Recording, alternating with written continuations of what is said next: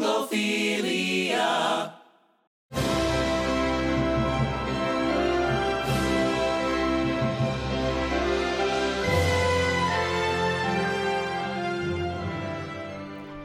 Hello, fellow Anglophiles, and happy holidays, and welcome to the very first Anglophilia Christmas special. Woo! I'm Kaylee McMahon. I'm Stephanie Callis, and oh my god, we are gonna talk about Love Actually, of all things. Yes. I love this movie, actually. I'm very excited that we're talking about this because this is, I think, the only thing that we've talked about on our podcast so far, besides the young ones, that our first time seeing it was when we saw it together. Yes, we went to the theater together. Yes. Oh, so much fun. So, Love Actually is a 2003 Christmas-themed ensemble romantic comedy film, or ensemble rom-com, I guess, written and directed by Richard Curtis, Yes. and starring most of your favorite British actors, who we'll name them as we go. There's 10-ish interconnecting storylines, all centered around the theme of love, kinda, again. The idea for this movie came to Richard Curtis when he was stuck at an airport in Los Angeles for an hour and a half, and he observed all of the strangers around him hugging and greeting their loved ones, and so that airport sequence that is the beginning and the end of the film, that was the inspiration. Did he also happen to see little boys doing gymnastics trying to get through security to hunt down their crushes? Or where do you think that came to him? I believe that is called artistic license. So Richard Curtis had a moment where he realized that love actually was all around, and then went off to write this thing.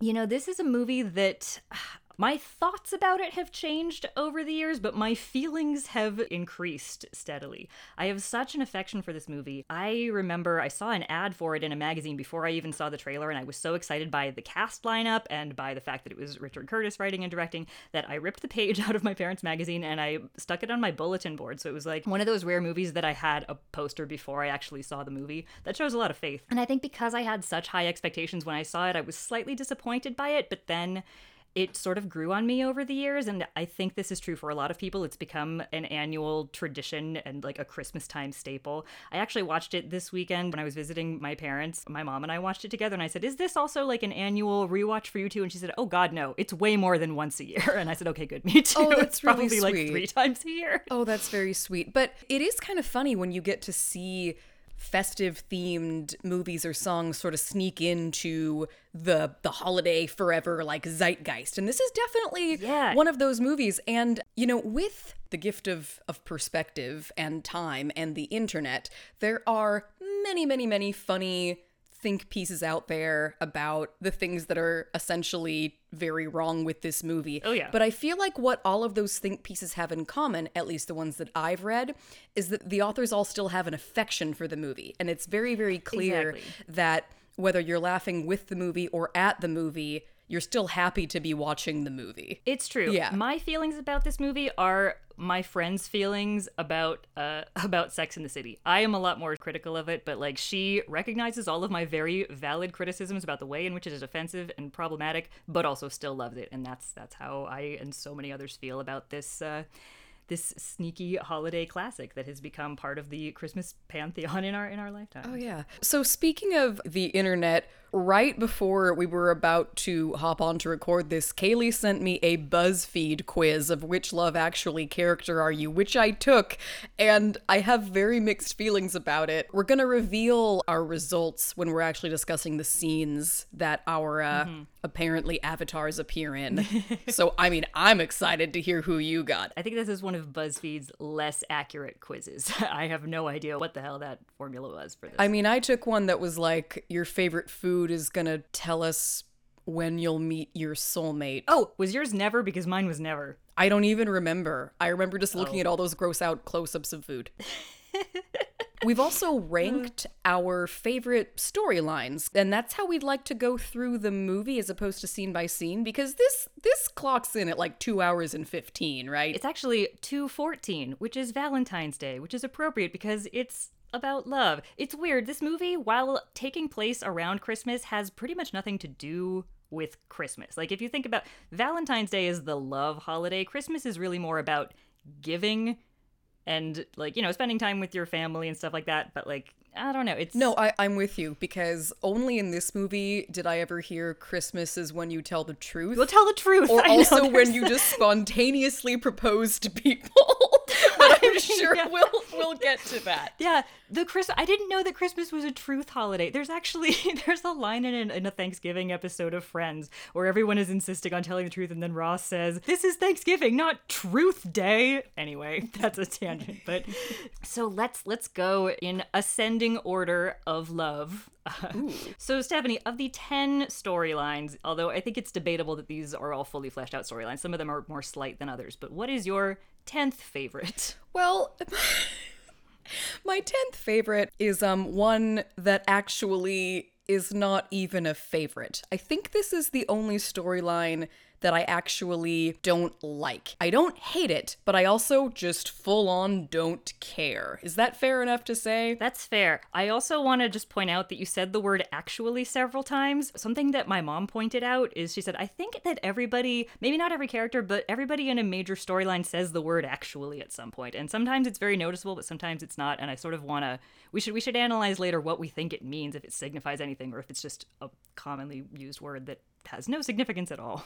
Okay, great. That sounds fun, actually. Okay, so number 10, the point I'm making is that, you know, we're going to say a lot of things about these storylines, and we're not going to necessarily pull any punches with the ones that are dumb, but I kind of feel like this is the only storyline that I don't enjoy, even on a ha-ha, isn't that silly level, and it's Juliet and Mark. I was surprised that that was not my 10th, but Okay. Amazingly, there was at least one more that I disliked more than that one. I wonder if your 10th is my 9th, but I guess we're going to discover that in a few minutes. We will find out. So Peter and Juliet and Mark, they are... Chiwetel Ejiofor, very underutilized in this fucking movie, by the way. I know, right? And Keira Knightley and Andrew Lincoln as newlyweds and their best man / stalker of the bride. Yes, they're not newlyweds in a thruple. That would be a much more interesting storyline. Yes, respectively. No, Peter and Juliet get married in one of the first scenes of the movie, and Mark is a fucking creep. Talk about that. Yeah, you know, they get married in the beginning of the movie, and it's very sweet. Mark orchestrates an orchestra and singers to come sing All You Need Is Love in a surprise performance at the end of the ceremony.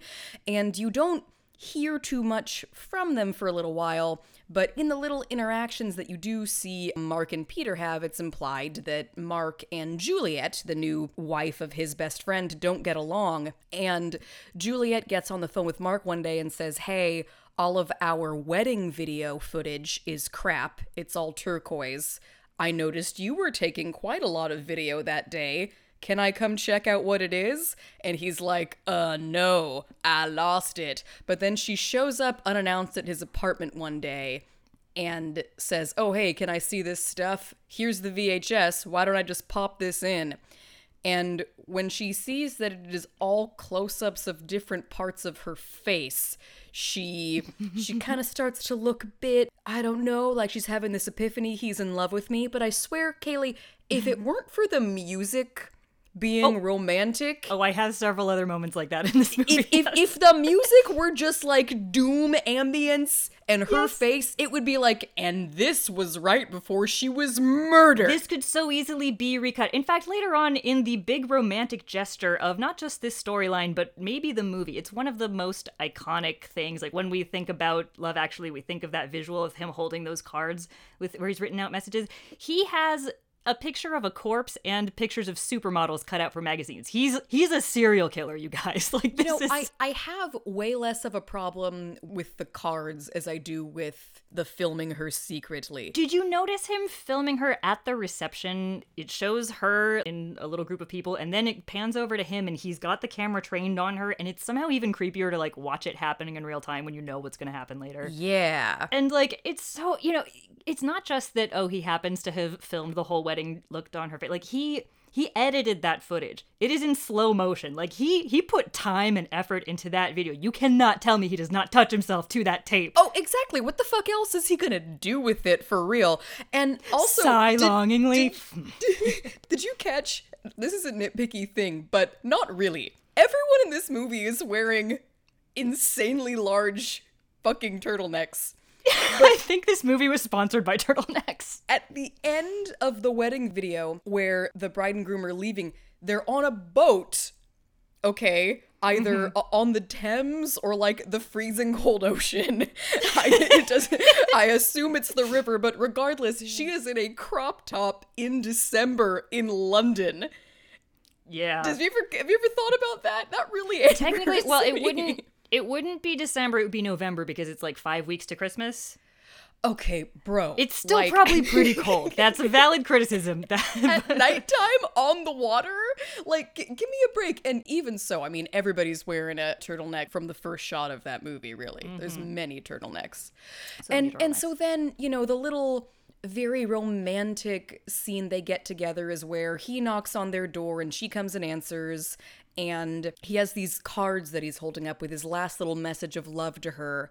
And it kind of bothers me that he keeps saying, I love you, because the one thing we know about their relationship is that it's antagonistic and cold. They don't speak to each other. He doesn't talk to her. That is so not he love. doesn't That is he doesn't being a love creep. her. He's just kind of into this 18-year-old person. She was 18.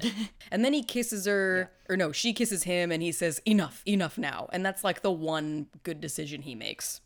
So anyway, that's my number 10. No, I completely understand that. It's creepy, and the whole, like, sort of stalking from a close distance. The reason that it didn't make my number 10 slot, the reason that I bumped it up a little bit is that, as much as I don't want to admit this, I find his storyline just a little bit relatable as far as, like, having a crush on somebody and keeping it all inside and not doing anything about it.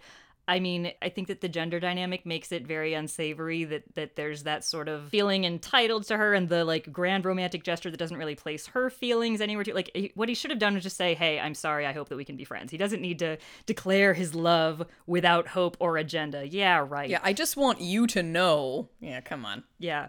Also, when I was counting actuallys, I tried really hard to notice every time that a character said the word actually. And Mark, he works in that gallery with all of those weird, sort of funny, nude pictures with the random Santa hats. And, like, that was clearly, I'm pretty sure that the artist meant for them to be funny, but at one point, he's on the phone and there's some people laughing in the gallery, and he says, actually, they're not funny, they're art. And I'm like, fuck you, you pretentious dick stalker. Go home. I don't like anything about you. No. So, Kaylee, what's your number 10? My number 10 is Sarah and Carl. Okay, that's my number 9, so there we go. Even though it's not as problematic as the other one, it is the stupidest one. Like, objectively, this story makes no fucking sense. And you were saying before that, you know, with different music, Keira Knightley looking at, like, in horror and realizing that it's all over her face.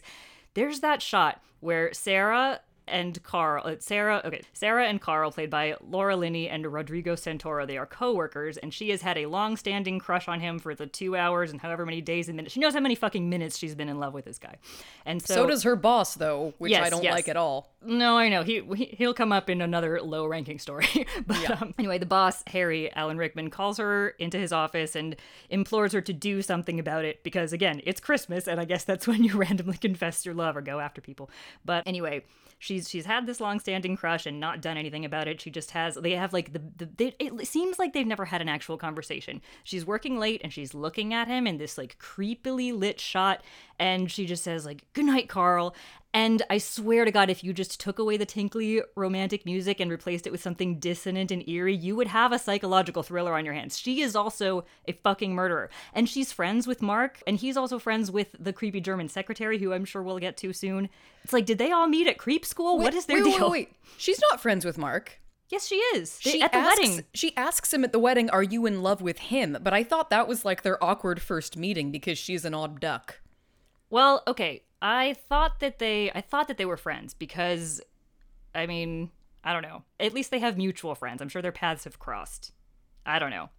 Well, they were That's both a really fucking weird thing to say if you've never met someone. Like, oh, I know, but she's a very weird person, and no you'd kidding. think that if they were friends, she would know that Mark is not gay. I don't know though, but if he keeps all of his feelings inside, I don't know. The point is that she and Mark, I think, could be soulmates because they're really creepy and they keep all their feelings bottled up inside, and with different underscoring, they could both be serial killers. They could be like a serial killer power couple, and I would frankly watch that movie. I don't disagree on that at all. And yet, at her company Christmas party, Carl asks her to dance, and then it is on like Kong. Like, no questions asked. Why does Harry put all of the pressure on Sarah to make the first move? Like, what about Carl's feelings? Does Carl have feelings? Carl is such a lump. He's an attractive lump, but he has no discernible personality. And actually, that quiz that you mentioned before, I made both of my parents take this quiz, and they both got Carl, and I don't know how, because his only personality trait is that he has none. That is fantastic. I mean, did they both choose calamari or what? He's barely a character. I don't even know what that is about. He makes no sense. He's like, it stinks that, okay, so I said this is my least favorite storyline. And it sucks that this is the one storyline that has a female at the center, and it is, in my book, at least, the worst. But, like, he is as poorly written as most women are. Yeah. Where it's just like, oh, suddenly you show interest, and even though I've also been working with you for 2 years and we've never had a conversation, sure, I'll take you home and fuck you on Christmas, because that's what Christmas is all about. It's the fact that he suddenly shows interest when it seems that maybe previous to the night they tried to hook up, they had never even had a conversation. Yeah. That kind of took me by surprise. He takes her home, he goes upstairs, they start getting it on, and her phone keeps ringing. And this, I feel, is just a very mishandled. This is the dumbest This is part just of the very movie. mishandled.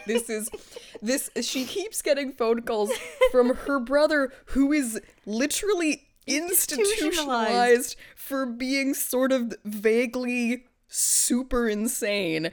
And she's on the phone with him while she's still strapping tan Carl, and she's saying to her insane brother, I know I'm using the word insane. They do not give him a diagnosis, otherwise I would use a proper diagnosis. I am not trying to label... He doesn't have a proper diagnosis. He's movie insane, because he's talking movie about insane. getting the Pope and John Bon Jovi to do an exorcism. That's what I'm saying. I feel like that was really distasteful. I'm like, Yeah. wait, your brother is at the point where he's calling you randomly about trying to get John Bon Jovi to perform an exorcism? Why does he have a phone? Yeah, he has unfettered 24-hour access to a telephone when he's so violent that he can't have an unsupervised visit with his sister, who is presumably the only person that he has in the world. But, like, did the doctors not help? Do they not talk to... Is he just left alone in a room with a phone all day? We don't even know, technically, as viewers, that he's institutionalized at that point. She says to Carl, I'm all he has. I don't mind having to take care of him, but, you know, it's complicated. And you kind of go, all right, I guess. And then when it's the reveal that he actually has 24-hour supervision, you go, whoa, you're not taking care of him. You happen to be in the same country as him. And why are you're you taking in his that phone country calls, when but you're you do not American? have to pick up the phone right now. It seems like she's using this, or maybe just the screenwriter is using this as an excuse not to get close to Carl, because clearly, at some point, presumably this brother must sleep. Like, he can't be calling her all the time. I know that there's, like, a joke, or maybe not a joke, but a point made in several of those scenes at work where it's like, oh, you're mobile. Like, she gets a lot of calls. But she also did attend that wedding, and as far as we know, her phone didn't ring during the ceremony. We see her talking at the reception, but, like, I'm assuming she turned it to silent at least for, like, a half an hour. She could do Right. that to have sex.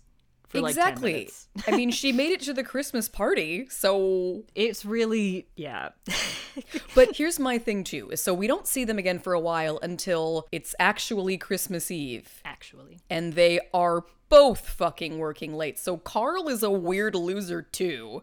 Yeah. He happens to be a good-looking man, but it's like, dude, you here, too. What are you doing? And they have kind of an ambiguous, like, good night, Sarah. Good night, Carl. Oh, how sad.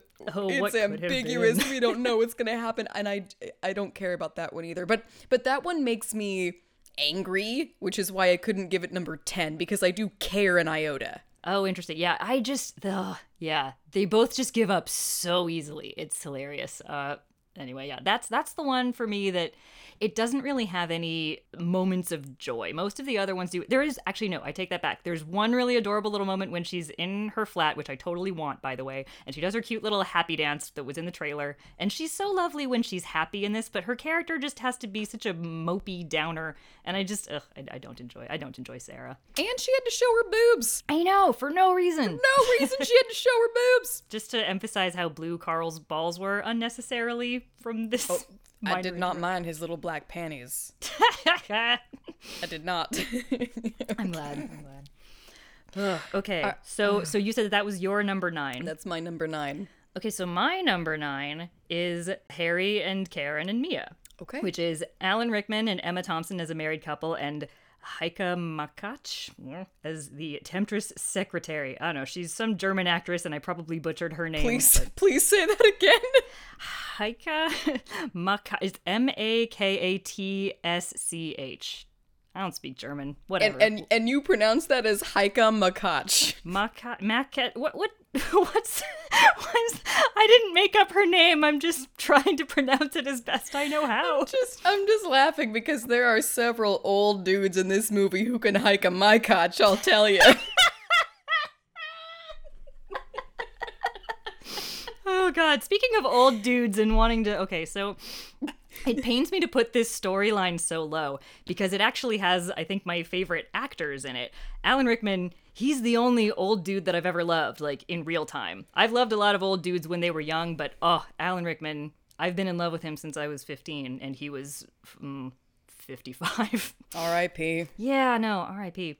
But yeah, So, okay, I think that as much as I hate Mark, we all know my feelings about Mark, everyone in this storyline is the worst. There's no one to root for here. I mean, the slutty secretary is obviously terrible, and then Alan Rickman as the creepy boss, like, not only does he maybe have an affair, or maybe a semi-emotional affair, or at least a necklace-related affair, that it's never quite clarified, but, like, he doesn't even seem to like her that much. He reminds me of Mark in The Room, where he's just like, ugh, he's so put upon. Like, I just saw you. What are you talking about? Okay, thank you for putting it that way, because this Heike Makach will relentlessly, really kind of sexually harass her boss, Alan Rickman, at the office, and he will grimace at her and go like he doesn't seem interested at all. He just seems to sort of be going along with whatever she says, which I hate. I hate that almost even more than if he were like, I'm down, you know? Yeah, well, it's like, it seems sort of non-consensual. It's weird. It's like the women in this office have sexual feelings and the men are just kind of like, okay, you're a vagina and you're there, I guess I have to. It's very strange. But he's creepy because, you know, he calls Sarah in for that meeting, so already, like, creepily interested boss who's, like, overstepping personal boundaries. And then there's that terrible line that I totally never noticed until I watched it this week when he says, like, talking about the Christmas party, like, tell the girls to avoid Kevin if they want their breasts unfondled. It's like, no, tell Kevin not to fondle girls, or better yet, fire Kevin's ass. Don't have a Kevin at your workplace. Agreed. So, like, this Mia character, like, she comes by it honestly. Clearly, this is an office where all kinds of, you know, anything goes. She fits into that office culture perfectly.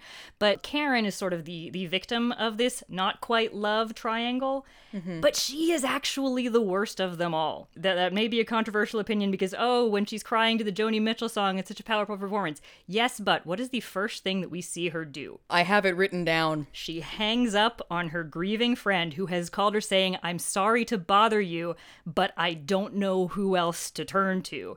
And then she says, horrible moment, can I call you back? Do you know what the horrible moment is? Yes, you know what I do. She's doing? She is standing in her kitchen and carrying a single green pepper. I mean, the funeral hasn't even happened yet. This is a very fresh widower. She's probably been dead for less than a week. I just want you to know, Stephanie, that if you are ever widowed, God forbid, and I am in my kitchen holding a pepper, I will put it down for you. That is how deep my love for you as my friend is. Like, it's not even a two-hand situation. She's not even, like, taking a casserole out of the oven. There are no appliances. She's not chopping. She's not holding a baby while chopping. Seriously. No, I'm glad you brought it up because I did notice that first thing, and P.S. Liam Neeson is acting the shit out of this movie. Oh yeah, he's wonderful. He's wonderful in this movie. And I'm glad you brought that up too, because here's the thing. I'm gonna tell you where this subplot ended up on my list. Okay. And it's actually the one I feel the worst about. Oh.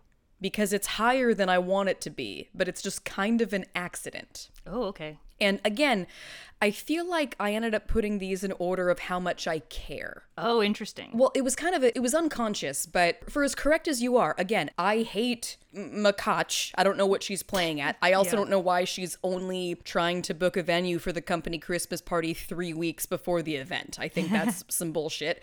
I hate that she seduces her boss kind of just by being overly aggressive and he just goes with it. So I hate him for literally risking his life as he knows it for someone that he has lukewarm feelings about at best. And yeah, I mean, for Karen to be such a dick to grieving Liam Neeson within minutes of the movie beginning, unforgivable. And yet, because I'm just like on the edge of my seat, it found its way to my number 4. Ooh, that is scandalous. And again, right. I don't feel good about it. That was the one thing that I was really like, I don't know if this makes any sense, but I don't know what I would swap it with, because I've never done this exercise. Yeah, no, I haven't either. You guys, I agonized over these rankings. I knew what my bottom 3 were and what my top one was. It was like a reality show. Everyone else was like, you can leave the runway, you're safe. I don't know, I'll sort you out later. Yeah, I kind of feel like 8 through 4, I didn't know what to do. But yeah. But again, you brought up Karen being the technical victim of the story. And I think that if it weren't for Emma Thompson's phenomenal acting in the scene where she realizes that the necklace that she saw Alan Rickman come home with was not in fact intended for her, if it weren't for her acting in that segment, this would be so forgettable and stupid. Yeah. And just be like that weird subplot with the secretary dressing up as Satan at Christmas, because that's what people do. Yeah, who dresses up as a devil? I mean, sure, if that were Halloween, fine. You could put on a sexy Santa hat or even be a sexy elf, but why? Like, I don't know. I feel like they were pushing the symbolism of the femme fatale just a little too hard there. Oh, yeah. I mean, she'd already pulled the Basic Instinct move where she says, full of dark corners for doing dark deeds. Ugh. Yeah. Here's my dark corner for you, Alan Rickman. He's like, I mean, who could blame her? But still, ugh. Yeah. No, yeah, it's so weird. Like, I want to side with Karen because I love Emma Thompson so much, and true love lasts a lifetime, as she says. But the first time we meet her, it's the opposite of a save the cat moment. She stabs the cat. She completely does. But you know what one of my favorite stupid subplots are, but it's like a subplot that doesn't even count, is the fact that she's randomly Hugh Grant's sister. Yeah. I love that. And I love that the first time we realize that is because she watches his press conference on TV and thinks, oh, I bet if I call him immediately, he'll be available for a quick chat. He's only just finished this massive international press conference with the President of the United States. I mean, imagine if he'd been carrying a pepper, too. Then he would be really just have his hands full. Totally busy. Yeah. Another thing that makes her terrible. Okay, so she has another terrible line when she's consoling her grieving friend Daniel and says, get a grip. People hate sissies. No one's ever gonna shag you if you cry all the time. Even if you're joking, fucking don't. This message brought to you by toxic masculinity. Thanks, Karen, you piece of garbage. Yeah, I mean, highly inaccurate. I would fuck the brains out of sensitive crying Liam Neeson. I mean, yeah. Anyway. Sadness can be an aphrodisiac in its own way. I mean, that's how my parents got together. Maybe I shouldn't tell that story on the air, but it's a fun fact. Anyway. Oh, another thing, I had mentioned in the Blackadder episode that Richard Curtis has a running theme along all of his movies where he has, like, stupid people named Bernard. She refers to her son as my horrid son Bernard, which seems a little unfair because he's, like, in elementary school. Like, how terrible can you be when you're that age? You're a bad mother for saying that. Fuck you, Karen. Everything about you is the worst except for your acting, but that's only because of Emma Thompson, not because of anything in the writing. I know. I mean, if she's holding a pepper and it's awful timing, goodness knows what her very young son has to do in order to be considered horrible. You know, who knows what he did. If she loves Joni Mitchell so much, then why doesn't Alan Rickman know who's singing the song that is playing? Like, wouldn't he have been exposed to her by this point? And also, why wouldn't she already own the CD that he gives her if she's such a big fan? And she mentions, you know, she's the woman who taught your cold English wife how to feel. Well, you know what, Joni? You didn't do a very good job. Let's not blame Joni Mitchell for any of this. I'm not gonna blame Joni Mitchell. She's blameless, but like, you raise a good point though. Yeah. What is your number 8? My number 8 is Peter and Juliet and Mark. My number 8, and this is not because I think it's bad or stupid, but I was just never particularly invested in Sam. Oh, okay. It's cute. This is Liam Neeson's stepson, played by Thomas Brody Sangster, who he is now alone with as his wife has passed away, and he's got a young stepson, and so it's like he's got to learn how to become this single parent to this kid that he did not technically father. And he's very worried because Sam's always locked in his room, thinks, oh, is he horribly suicidally depressed and grieving his mom? No, turns out Sam is in love with, what's her name? Joanna from America. Played by Olivia Olson, who has redonkulous pipes. Yes. No, she does a great job. Everybody's great. I have nothing against this plot line. It's just very, very sweet, and it appears on and off again, and that's kind of it for me. I liked it more when I was a teenager. I'll put it that way. Yeah, interesting. I was surprised by how high that ranked on my list. Actually, that was my number 4. Oh. So as I said, like my middle 6 were just like in this big jumble, and I came up with this whole complicated like numerical system where I assigned a certain value to like ranking them by the likability of the characters and the emotional weight of the stakes and the general concept of the plot, and like major bonus points for excellent musical numbers and major penalties for like really problematic gender stuff or fat shaming and what have you. And yeah, this ended up at number 4 because honestly, I think that it's Olivia Olson's fantastic performance of the Mariah Carey song at the Christmas concert that single-handedly shot this to my number 4 slot, because it's another one of those most iconic moments of the movie, and it's like this beautiful climax where all of the stories are kind of coming together and tying the threads, and that's like the highlight of this plot for sure. And I also like that it's one of the only stories in this movie that doesn't focus exclusively on romantic or sexual love. I mean, there is the sweetness of the schoolboy crush and everything, but there's also the difficulty of dealing with grief as a newly diminished family, and finding your role as a step-parent suddenly, means a lot more without your wife there as the connector. And the funeral scene does make me well up. I think it's very sweetly done. It's like some of the most sincere dialogue when you're hearing somebody talk about loving someone. I don't know. And the kids are really sweet. The airport chase scene is dumb, but it could have been dumber, as you alluded to before, because in the deleted scenes for this movie, he was originally supposed to be a gymnast and evaded the security guards at Heathrow by like doing backflips all through. And what's really funny is that they realized that this was stupid and cut it from the movie before they actually were able to like use the digital effects to make it look like it was a kid doing it. So they've got like someone who's clearly an adult doing these like crazy gymnastics, so it's like his legs get really long and then he's a kid again. It's pretty fantastic, actually. Yeah.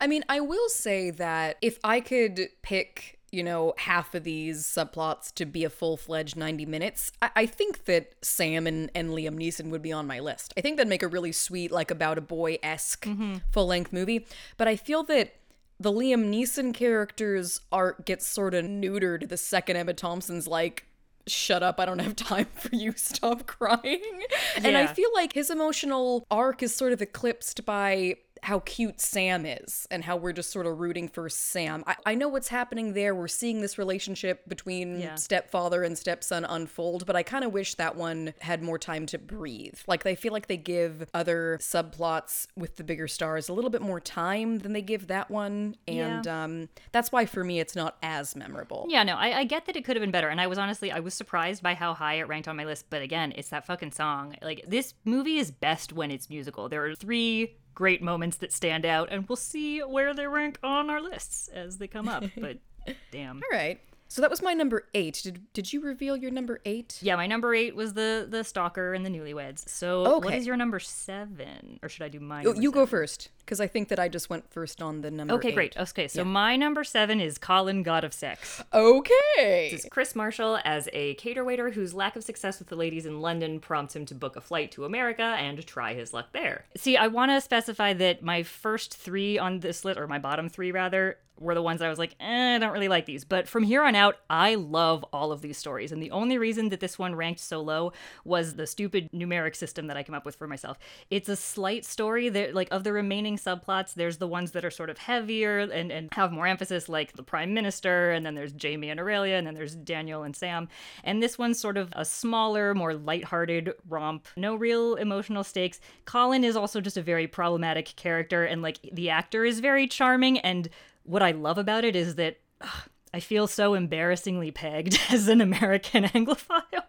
Because those girls at the Wisconsin bar who are so easily impressed by an English accent, like, it really is that simple. We are that easy. Some of us are that dumb that we will fall in love with you if you say the word bottle, you know? Yeah, yeah. And so he is a creep, but I can forgive it because it's so funny and it's so accurate. And the scenes with all the girls where it's like the one-upsmanship of hotness as they all enter the door of the bar. Like, it's a fun one. I like it. So, guess what my BuzzFeed results were? Colin? January Jones. I didn't even know that she was considered a character. I mean, I know that her name is Jeannie, but she's indistinguishable from all the other ones, except that she's, like, maybe the lightest blonde? I don't know. This is the great... You got Jeannie.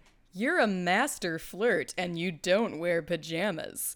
You often force people with non-American accents to say weird words for your own enjoyment. Well, maybe that's true. Actually, I most identify with the girls in the bar. I mean, I don't go out to bars and pick up handsome British strangers, but that's who I feel the most kinship with in this movie. I feel seen by that subplot. Oh, I forgot to mention, mine was Juliet, which was weird. I didn't write down what the thing was, but it's like, you have terrible taste in pies, but you're, like, sweet and loving or whatever. It's like, she also doesn't really have much of a character. And I've never been the victim of stalking that I know of. So... You got Juliet? I know. It's still a better result than Carl, because she's, like, on the poster and has more than one scene. That's so funny. You know, as I was watching that bar scene, I wrote down in my notebook, why aren't I more bothered by this? Because he's traveling for the sole purpose of getting laid. Mm-hmm. And I'm looking at it, I'm going, why aren't I bothered? And I thought, because I've seen so much worse in sex comedies where the guys try to get laid so they pretend to be other people. Otherwise known as rape, legally. Seriously, you know, it's like, we've seen, you know, goofy men in comedies do so much worse to get laid other than simply travel somewhere and walk into a bar. That's how I get laid. That's the only way it can happen for me. Yeah. So I kind of feel like, you know, even though, yes, it's a dorky dude, I sort of feel that the playing field is a little bit more evened out. He's not gross with these women. They approach him first, and then he's kind of in this weird polyamorous thing with them through to the end of the movie. So no one was harmed. Yeah, that's the thing. Because I also wondered why I wasn't more bothered by it, and it couldn't just be because, like, oh, you sure do know what American girls are like, Richard Curtis. Well played. It's not that he travels to another continent to get laid. He travels across the continent to find women who want to have sex with him, rather than trying to push the women back home, like unimpressed Julia Davis, the caterer Nancy. Like, rather than, you know, he has these, like, cheesy, stupid pickup lines that are maybe inappropriate, but, like, you can tell that once he gets a single no, he backs right off. You know, some people really are just bad at making the first move, and so once he is in a place where people can hit on him, then, like, the contact has been made and he's fine. He doesn't resort to being creepy. It's just that he wants to be pursued rather than pursuing, and I get that it's probably very exhausting to have to constantly make the first move and be rejected. So yeah, good on you, Colin. You found a bunch of sex-positive women, and you got their consent, clearly, very enthusiastically. It's all good. We need to talk about something else in the Colin universe, because my number 7 is the body doubles. Oh, okay. And before we go into that, Colin and the body doubles are connected through the character Tony, who seems to be able to teleport and traverse time and space. He's at the wedding and he's at his job at the same time. In the opening of the movie, you see Tony.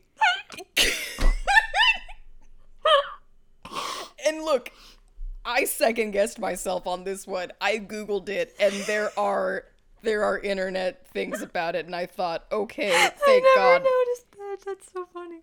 Oh yeah. Where is the first time that he time travels? He does it like 3 times. Oh God. Oh, okay, yeah, wait. So we see so these body doubles, Jack and Judy, they are being filmed in this beautiful bedroom set, and they're clearly the stand-ins for the lead, you know, actors. And so throughout the movie, you see them in these different compromising situations as they have to simulate these sex scenes that the lead actors are eventually going to do, but they're the stand-ins. Right. And a cute romance forms. And I think that when I was a teenager and I had never been naked in front of someone, I thought that this seemed like incredible and a great, like, a dream way to meet someone. Yeah, I remember loving it too when I first saw it. Yeah, and now I'm kind of going, I think I'd be maybe a little bit freaked out if a dude at work were fondling my boobs and then asked me out. I might be a little bit pissed off about that. To be fair, he fondles your boobs and then simulates sex and then simulates oral sex and then simulates the other kind of oral sex and then asks you out. This is true. But Tony is working on this film set and he will come and give them direction, and then it happens 2 times where literally, like immediately before or immediately after, he's just talking to Colin, like in a van, and then it cuts and then he's on the set, or he's talking to Colin right outside of the wedding that takes place in the beginning, and then you think, oh, is he also a fellow waiter / caterer? Oh no, cut, there's Tony on the film set. This happens so many times. It's fantastic. That's really funny. You know, we haven't gotten to Rowan Atkinson as Rufus yet, but in the original script, he was supposed to be sort of like a magical Christmas angel type figure. Maybe Tony is really the angel because he clearly has magical powers. He does. I feel like the Rowan Atkinson Christmas angel thing comes through. Yeah, it's ambiguous. It was supposed to be more overt, kind of, like, but it got toned down along with the dropping the gymnastics and other such smart decisions. But I really like Jack and Judy. I find them very sweet. Martin Freeman and Joanna Page just have such cute chemistry. Like, I think that it's, again, one of those sort of slight stories. It's not something that you're hugely emotionally invested in, but I think it's kind of perfect. The concept is really hilarious and cute. Theirs is probably the cutest of all of the meet cutes in the whole thing. And while, yes, with my adult brain, I'm a little bit more like, ugh, like maybe sexual harassment on set, but clearly they're both comfortable with their bodies. They've done this before. And it's cute how shy they are and how awkward they are. And it's a fun, I like it a lot. It ranked pretty high on my list. Okay. So what is your number 6? My number 6 is Rufus. Speak of the devil, or speak of the angel, I suppose. Okay.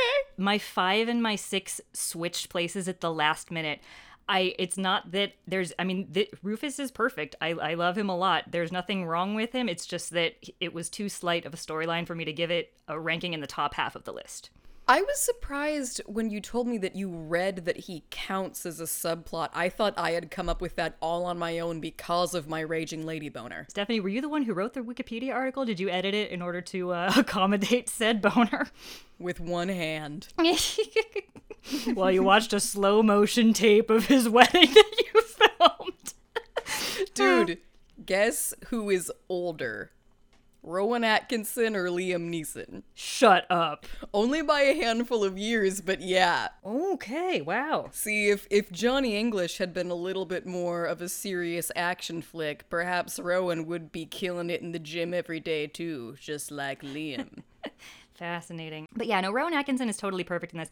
I also was surprised that this counts as a separate storyline because really, to me, it was always, with the exception of his little tiny appearance at the end scene in the airport, you know, it's couched entirely within the Harry, Karen, Mia story, which was honestly not having Rufus as part of that storyline was what made it fall. So like that would have redeemed it a little bit, maybe bumped it up a slot, but the jewelry wrapping scene is just so delightful. Yeah, it takes place when Alan Rickman is trying to purchase the gift for the secretary while he is Christmas shopping with his wife. She's gonna go nip over there to look at something else, and he's like, so oh, now there's plenty of time. Don't do this, no.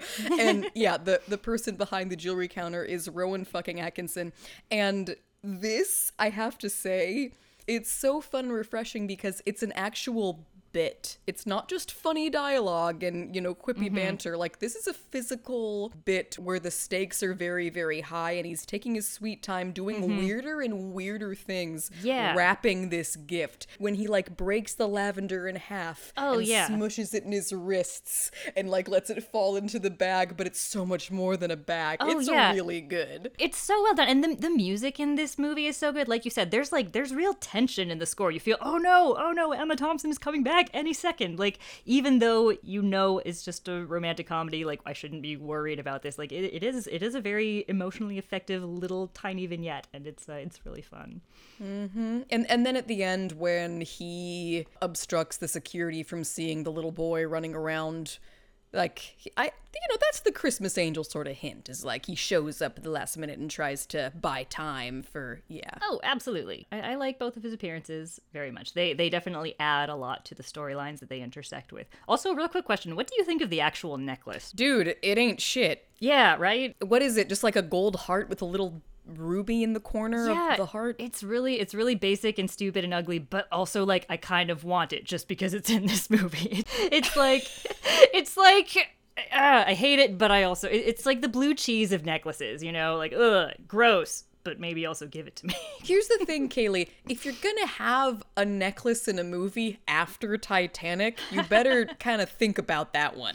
Yeah. But here's another thing. We keep going back to this subplot because there's a lot going on. When she calls him and says, like, so are you gonna get me anything for Christmas? And he goes, I hadn't thought about it.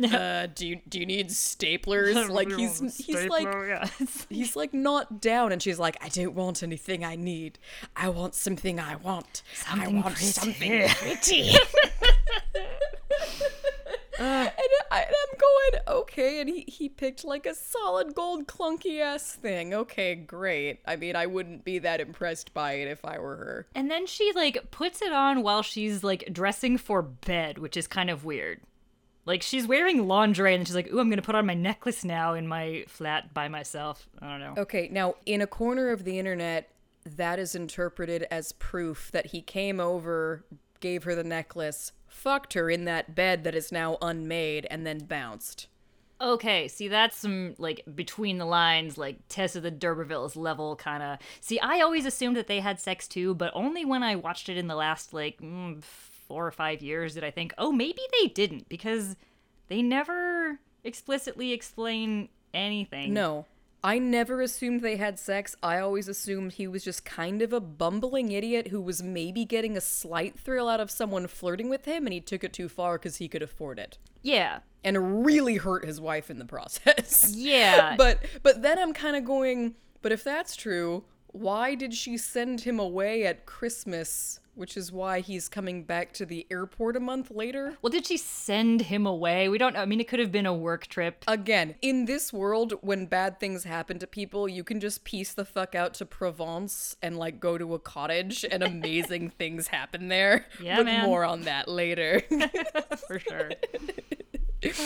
Oh. Anyway, God bless Rufus, the magical Christmas angel / jewelry counter salesman.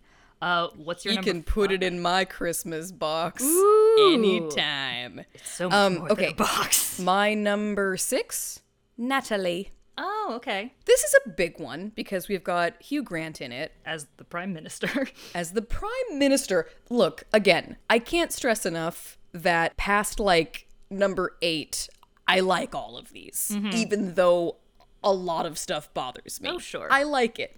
So we've got Hugh Grant as the Prime Minister who falls in love with one of the members of staff, Natalie. Played by Martine McCutcheon. Who I did not clock when I was 17 that they are 16 years apart. I did not ever really quite clock that because we're just sort of used to that sort of shit. But anyway. We totally are, yeah. Yeah. Gorgeous, beautiful woman who's repeatedly fat-shamed throughout the movie, which is... That is some bullshit. Yep. I'm not into it. He, quote, falls in love with her when he meets her because she is the most beautiful young white woman in the room. And there's this friendly repartee. He doesn't do anything too inappropriate. It's like all under the kind of whatever. He's not necessarily, taking advantage of his power. But you know who is El Presidente, Billy Bob Thornton. Stephanie is dancing right now. I just want to let all of our listeners know that. Continue, please. Can you remember how funny it was in that reveal that it was President Billy Bob Thornton when the president was literally George W. Bush at the time? The political stuff in this movie, as slight and stupid as it is, it hurts so much because I never fucking thought that I would be nostalgic for the Bush years, but my God, give me back W and dreaming of something better. Oh, seriously. So we've got, like, this President Billy Bob Thornton who's kind of like a Bill Clinton, but it's Billy Bob Thornton. It's amazing. Yeah. But, like, slick, Slick Billy rolls into town, and I wrote this down. I'd like to read it. They have this meeting with, like, the Americans where they're trying to make up political business. This is the dumbest meeting I've ever seen. Oh my god, they're doing it's so... international business stuff, and they're preparing, and Hugh Grant, someone says, "This is our first really important test. Let's take a stand." And Hugh Grant says, "Right. I understand that, but I've decided not to. Not this time. We will, of course, try to be clever, but let's not forget, America is the most powerful country in the world. I'm not gonna act like a petulant child. Oh, for God's sake, who do I have to screw around here to get a cup of tea and a chocolate biscuit?" Yep. That is the big preparation the night before the meeting, and then, like, Billy Bob rolls into town, which is fucking hilarious. Oh my God. And he's got this meeting with, these UK, is it Parliament? Are they in Parliament? No. I think it's his cabinet. It's his cabinet, right? And so this guy, not the president, but this American member of Billy Bob's cabinet says, "Absolutely not. We cannot and will not consult on that either." We don't know what that is. We have no idea what that is. What do you think? They put my ideas into practice. I make the bank tons of money. It's exactly... They don't even have any nod to political jargon. It's the most generic movie business meeting. I love that shit. I eat it up. No, the one nod is when Billy Bob says, "Well," because one of the British guys says, "Well, that is unexpected," and the president says, "Well, it shouldn't be. The last administration made it perfectly clear. We're just being consistent with their policies." Okay, so administration and policy. Well done. And I just thought, was that ever a thing? Because it's certainly not a thing now to uphold a previous administration's policies. Now you pretty much, like, blowtorch that shit publicly and brag about it on Twitter. Yeah. Well, it's possible that, like, the previous administration was his party. Okay. But we've got President Billy Bob, and President Billy Bob kind of checks out Natalie. What does he mean by "did you see those"? Does he say pipes? I said earlier that 11-year-old Olivia Olson had a great set of pipes. I was referring solely to her vocal prowess. If that means something different in Britain, I want to be clear I was not objectifying a child. I don't know. Right.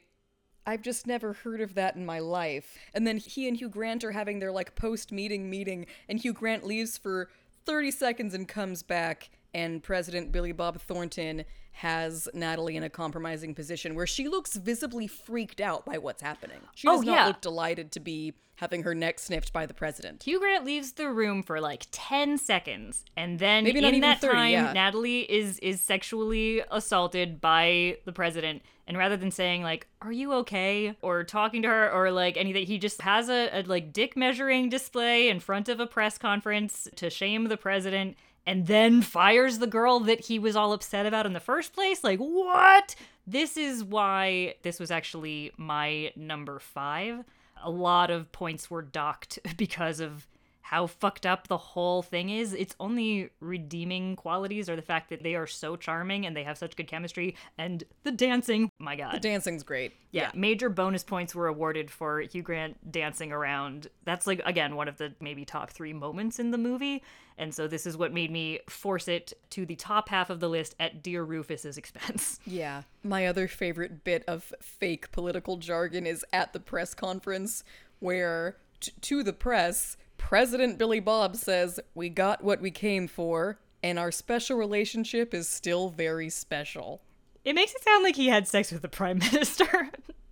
It does, which would be my favorite subplot if that actually were one. Oh my God. That would be my number one. Write some fanfic sure. and send it to me. It's kind of funny that they went with, like, more a Clinton-esque president than a George W. Bush president, although I guess that makes sense because one of them's way more exciting. Well, I think that he was supposed to be sort of an amalgamation, because I think politically, this was sort of like a way kind of dumbed down, watered down version of, like, escapist fantasy for British people, I'm sure, in the same way as, the West Wing was for us during the Bush years. Like, they wanted a prime minister who would really stand up to W and not just, like, roll over and agree with all of the terrible shit that he was doing to the world. I think that he was meant to be, like, politically terrible. And I don't know anything really about the personal life of George W. Bush, but I would imagine that most presidents have screwed around. Bill Clinton just got caught. I heard if I shag you, you'll give me a chocolate biscuit.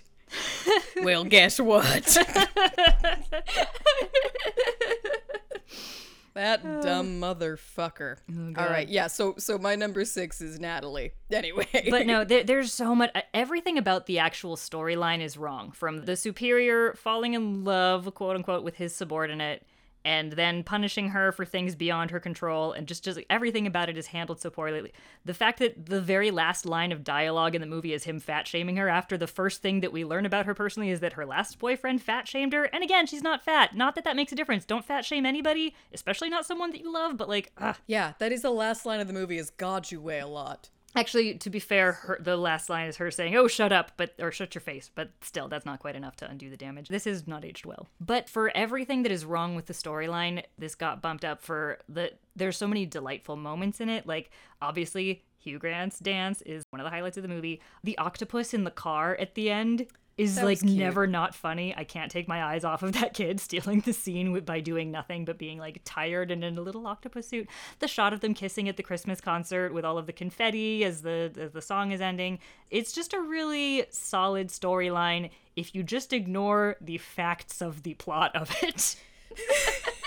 It's like yes, you know what I mean? And even his excuse to kind of flirt with her a little bit, he's like, I don't know anything about you, and I feel like that's a little bit elitist, so tell me about yourself. And you're kind of going, he is not going to turn around and say this to the old women who work for him. He's going to go ahead and be perfectly fine being elitist when it comes to them. Yeah. But he'll totally use this line on the young, cute lady. Yeah.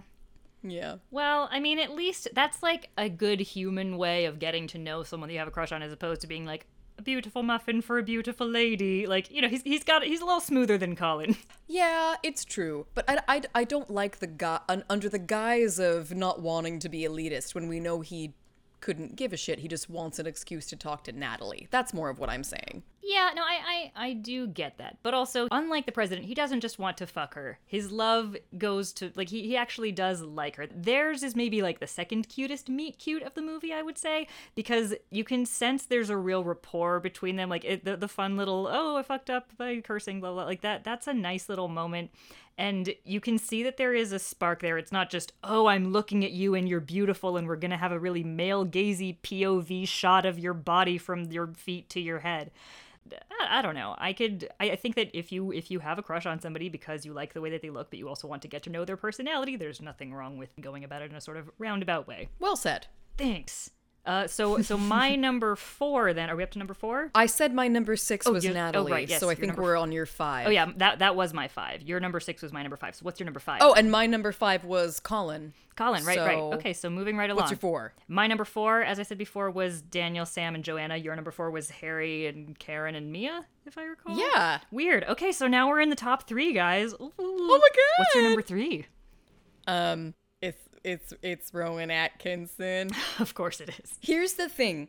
His scene behind the jewelry counter has always been one of my favorite scenes in the movie, even when you and I saw it together. And even in the theater, it was like so exciting when he turned around and it was him and you went, oh my god, this is gonna be great.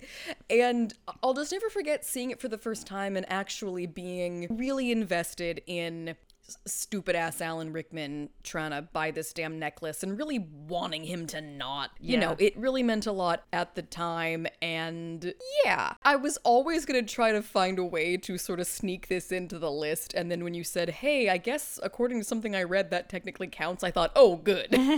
And I guess it's also because if we're counting it as a subplot, there's nothing problematic about it. It's purely funny and purely feel good and perfectly executed, and there you go. Yeah. Again, if it were just a scene within the Mia, etc., that would only elevate that one. But since it's its own, is flawless. What is your number 3? That's great. My number 3 is Jack and Judy. So then that means we have the same top 2. It's that high up. I said before that I couldn't really find any fault with it. I found it really delightful when I was a kid. And, and they're just both so charming. And, like I said, I had my weird ranking number system, and they just happened. They squeaked by with a victory. So, yeah. Here's a question. Why are they at the airport? Aren't they greeting someone? Probably. Someone says, "Why are you here?" And Judy simply indicates her brand new engagement ring. Oh, maybe they're at arrivals. Oh, they're at arrivals. Yeah, I don't know. Maybe she just wants to show off to everyone entering the country. Look, I'm engaged. It's a weird, Perfect. It's just one of those things where you got to get everybody all together for the finale. I don't know, but I do love the airport bookends so much. Since we're not really, I don't think we're going to talk about the airport that much. I did want to say one thing, which is just that first shot when we've got that lovely Hugh Grant voiceover talking about love and everything. Like, it's such a sweet opening to the movie. And then, the montage of all of these things, I was like, this has got to be candid footage of real people, right? Because no extra in the history of the world is that good at acting. Even real actors aren't that good at acting. And I found out that, yes, indeed, they secretly filmed that at Heathrow, and then when they saw something that they liked, they would run up to the person and be like, here, sign this release, please, and be used in the movie. Isn't that sweet? Oh, that's very sweet. Yeah, so the love that looks so genuine is, in fact, genuine. Oh, that's great. Yeah. My number 2 is Colin Firth. Mine too. I knew that we would have the same number 1. But first, yes, Jamie and Aurelia, Colin Firth, and Lucia Moniz as a writer and his housekeeper. This is another one that I kind of feel like I could watch a whole movie of. I think that it was really kind of, it was different. How... Like when you learn improv, how every scene eventually, in high school anyway, devolves into, no, wait, but I'm in love with you, when you try to build a relationship on the fly. But it's the way you get there, and it's the backdrop of the scene that can make it interesting. And not even improv, but everything you watch, it's the best stuff is always going to be about human interaction. But the stuff that makes it different from what we've already seen before is what's going on around the characters that we've come to care about. And so you have Colin Firth being so wonderful to his girlfriend as he is on his way to Keira Knightley and Chiwetel Ejiofor's wedding. She is so sick, and all he's doing is telling her, I love you, and I love you so much, even when you look disgusting and you're sick. Did I mention I love you? And she's like, get out, loser. And you think that she's saying it affectionately. But between the ceremony and the reception, he comes home to check on his girlfriend because he's a grown-ass real man in his fucking turtleneck. I know. And his brother's there.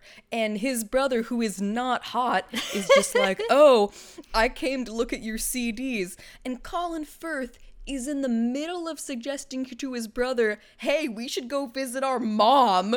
Oh, I know. Because he's a perfect I'm man. so wet right now, you guys. And his brother's like, what'd you say? Tell me. I just said I'm so wet right now. I'm not really. I'm just saying that. No, but I am. Okay, so, fair enough. But his brother's like, oh, sounds fine, boring, but fine, because he's a turbo cunt. And then from the other room, the girlfriend's like, oh, come on, big boy, I'm naked, and I want you at least twice before Jamie gets home. Ugh. And it's just so heartbreaking. This wonderful man doesn't deserve that. I think that she and Mia, the creepy secretary, must have met at evil woman school. They just went to how to be a terrible vixen. Well, and you know what my question is too is, so we don't know necessarily what Colin Firth's relationship to Keira Knightley is, but at the end of the movie, they clearly know each other. I know that he's at the wedding. Yeah. But then they also know each other at the airport. So it's like, this girlfriend was probably invited to that wedding as well. Yeah. But just thought, no, that's actually a perfect opportunity to stay home all day screwing your brother. It's like... That has premeditation written all over it. That is some first-degree adultery. It'd be one thing if he were invited to a wedding and she wasn't, and he, for whatever reason, thought, oh, that's fine, I won't even try to bring you as a +1, which he would never do, because he is a perfect boyfriend, even in those turtlenecks. But yeah, it'd be one thing if he had an event, but it's like, you didn't want to attend that event, even to keep up appearances, you could screw the ugly brother. I don't know. That's just kind of an extra layer of E that I don't really get. Yeah, this story has a weird start, but I'm really happy that it's both of our number 2. It's so sweet and so romantic. I'm also kind of surprised that it's like one of those sort of more serious ones, and it made it so high onto our list. But like, I love the use of subtitles and the way that they have those parallel conversations where they're not speaking each other's languages, but they also are speaking the same language, and it is the language of love, actually. And it's also just such real estate and travel porn. Oh, 100%. He gets his heart broken, so he gets to like just go to France and live in this Spanish-style little house, writing his novel by a lake, eating croissants. Like, this is exactly what I want in life. I just want to be Oh my God, I in a know. little Spanish house near a lake with Colin Firth eating croissants. Yeah. And I thought that his proposal to her was really sweet, even though, again, it's Christmas, so I just thought I'd ask was kind of stupid. Well, Obviously, their attraction is kind of built on like physical attraction, but there's like a frisson there. There's a it's more than that. Yeah. yeah, they really want to communicate with each other, and you see him attending classes at the language school to learn Portuguese, and then he does his wonderful little kind of not perfect little proposal to her in her native tongue, and then she answers in English because she learned it too. It's like the gift of the Magi or Greece. It's like they're the only ones who like who you know, the fact that they both learned each other's languages, they're the only ones who really like, I believe in their love so much because they actually made a real effort and a real sacrifice. Everyone else is sort of like, "Oh, you're cute. Let's do something about it." Or, "I'm going to fire you and you're going to forgive me and love me anyway." Like there's a lot of really problematic stuff. I have read some articles in going through this movie's many sins as far as gender dynamics, and they point out that, you know, he is her employer, but I don't find it problematic in this case because, first of all, he's only temporarily her employer. She has a job outside of him. He doesn't hold that much power over her, and neither of them act on their feelings while she is working for him. There's such a sweet restraint on both of their parts, and I love that their feelings are not really unspoken, but I guess untranslated until the end. But there is something, it's like you said, there's like a sort of, like this sounds so cheesy, but like a soul connection because they are saying the same things. They just don't know it. And it's adorable. This is such a sweet story. Plus, on her last day of employment, she kisses him. Yes. She full on goes in for the kiss on him. He does not decide, oh, this is the moment I sweep her off her feet. She goes for it and runs away, and he does not chase her. He's like, I'm gonna learn her language, and I'm gonna just do this coolly. Yeah, it's like all the delayed gratification, and like they're both in it for the long haul. Like, that is a commitment. To learn a language as an adult, I don't know if you guys have tried that. It's fucking hard. I'm very impressed by them. And I think that maybe the most romantic lines in this are, "It's my favorite part of the day, driving you. It's the saddest part of my day, leaving you." Right? Oh, Stephanie is making a face like she's going to start crying and flapping her hands like she's given jazz hands. Colin Firth is also just, I don't know. He's someone that I might forget about for a little while, and then I see him and I'm like, perfect person. Like, it just, something overwhelms me. I'm like, look at you. Look at you. You shouldn't be allowed to be walking around looking like that in that turtleneck sweater. Okay, wait. Before we go to what I know is our shared number one, oh my gosh, he's number one in our list, just like he's number one in the song. Didn't even realize that. That's so great. Yay, Billy Mack. I was just gonna say, if we actually did a proper fuck, marry, kill of this movie, it could probably take us like a whole 2 hours, but I just had an idea, which is just like rapid fire, pick 3 people from this movie to kill, 3 people to fuck, and 3 people to marry. Go. Oh God. Okay, I'm gonna kill Mark. Yes, me too. I'm going to kill Mia. Yes. I'm going to also kill, what's Alan Rickman's name? Harry? Okay, you're allowed. Or do I kill, well, I don't know if I'm gonna kill Harry or if I'm gonna kill Hugh Grant or the president or, I don't know. Dude, if you kill the prime minister or the president, like, you will definitely go to jail and or die. Like that's a little harder to get away with. Who would your third be? You said yes to both of those. Yeah, well, Mark and Mia are like obviously the worst people. I mean, if I could just like snap my fingers and kill someone, I guess it would be the American president. But yeah. But like, I think maybe Sarah. Because what does she have to live for? I was toying with the idea of that as well, but that's just such a sad existence. Let's kill her. Let's just kill her anyway. And then I'm going to marry Colin Firth. 100%. Do I have to marry two more? Yeah. Then I would marry Colin Firth and Aurelia. Ooh, nice. Thruple. And Liam Neeson. Oh, you know, I don't know if I want to shag him because he cries all the time. So, no, I thought about Liam Neeson, but I also was like, oh, but he's grieving. I don't want to be a rebound. I don't want to be a stepmom. But for me, definitely marry Jamie. I would marry John, the body double. I find him adorable. And, who else? Yeah, maybe I would have to pick Daniel as well. And then I'm going to fuck, David the Prime Minister. Harry, because it's Alan Rickman, even though his character is terrible. And, Peter. Yeah? Oh, yeah, there's Peter. Are you gonna fuck Rufus? You're definitely gonna fuck Rufus. He's number one, right? Okay, I'm changing one of the answers to Peter and leaving the two as they are, and you're gonna make fun of me. Oh no, is it the president? I am not gonna fuck the president. Thank God. But I am gonna fuck Peter, Rufus, and Billy Mack. Smart, okay. But you know what? He's my favorite person. He's my favorite person, yes. Actually, he and Joe are both my favorite people, which is why their love is forever. They're bro TP. I have to say, second to the Colin Firth plotline, that scene where Billy Mack leaves Elton John's party and goes back to his manager's house to profess his platonic love for him. It's the most romantic thing in the whole movie. It is. By miles. It is. Oh my God, yeah. Bill Nighy and what's his name? Gregor Fisher, is that his name? Yes. Yeah, they're so perfect. And almost all of the best lines in this movie belong to Billy Mack. And those that don't belong to him belong to Joe. I think that my favorite line is I had an epiphany about Christmas. You realized it was all around. That's my favorite. It makes me laugh every single time. And what is it?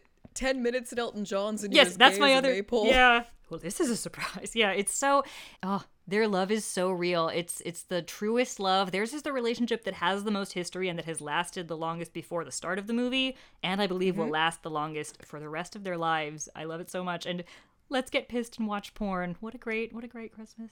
Yeah. I'm so happy and just it might be that the people that I love is in fact you. Oh.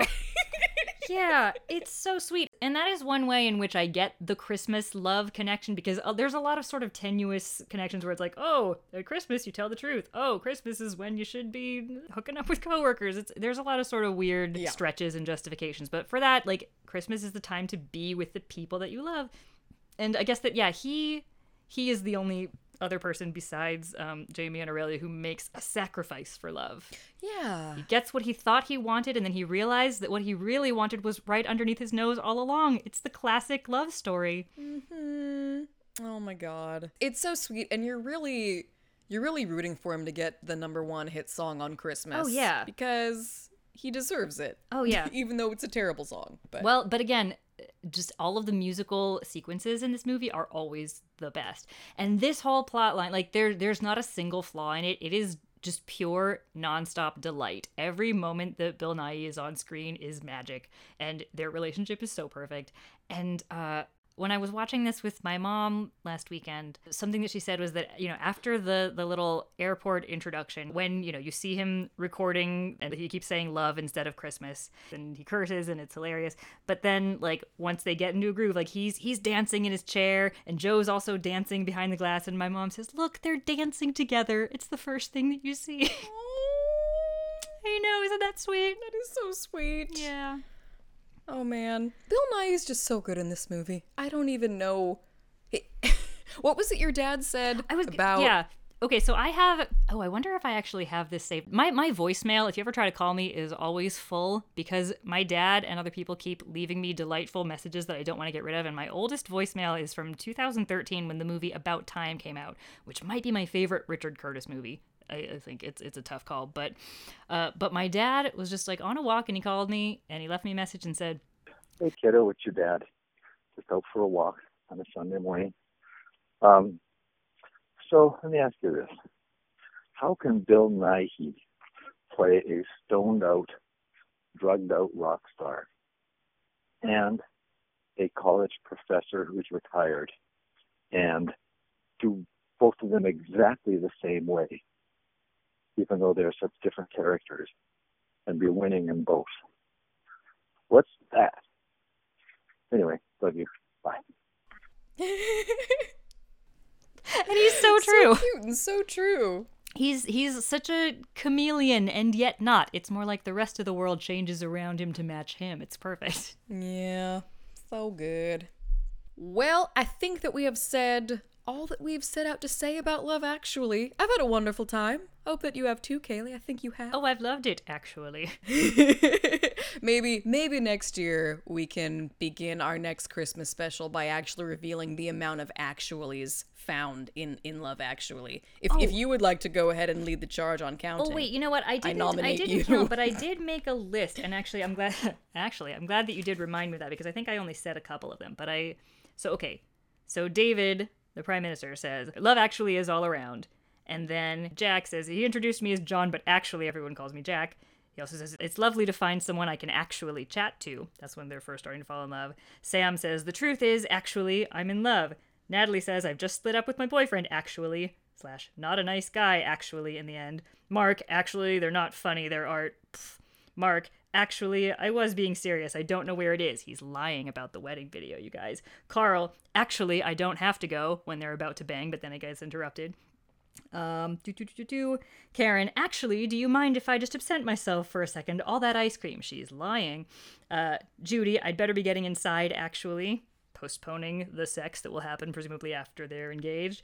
Jamie, oh, this is a great one. It's lovely to see you all, and I'm off, actually. And that's I hate Uncle Jamie. And then of course Natalie, I'm actually yours, in the little Christmas card. So that is most of the plot points, and I may have missed out some, because honestly I watched it when I was at work with the subtitles on just to keep count of the actuallys, but then I would just get lost in the movie and forget to keep track. So But look at you go. That's fantastic, actually. thank you. Well, we are going to be back next year with an all-new season of Anglophilia. We've got our lineup all lined up, Yes. so we've got some serious binge-watching to do. In the meantime, if you want to get in touch with us, you can shoot us an email, anglophiliapodcast@gmail.com.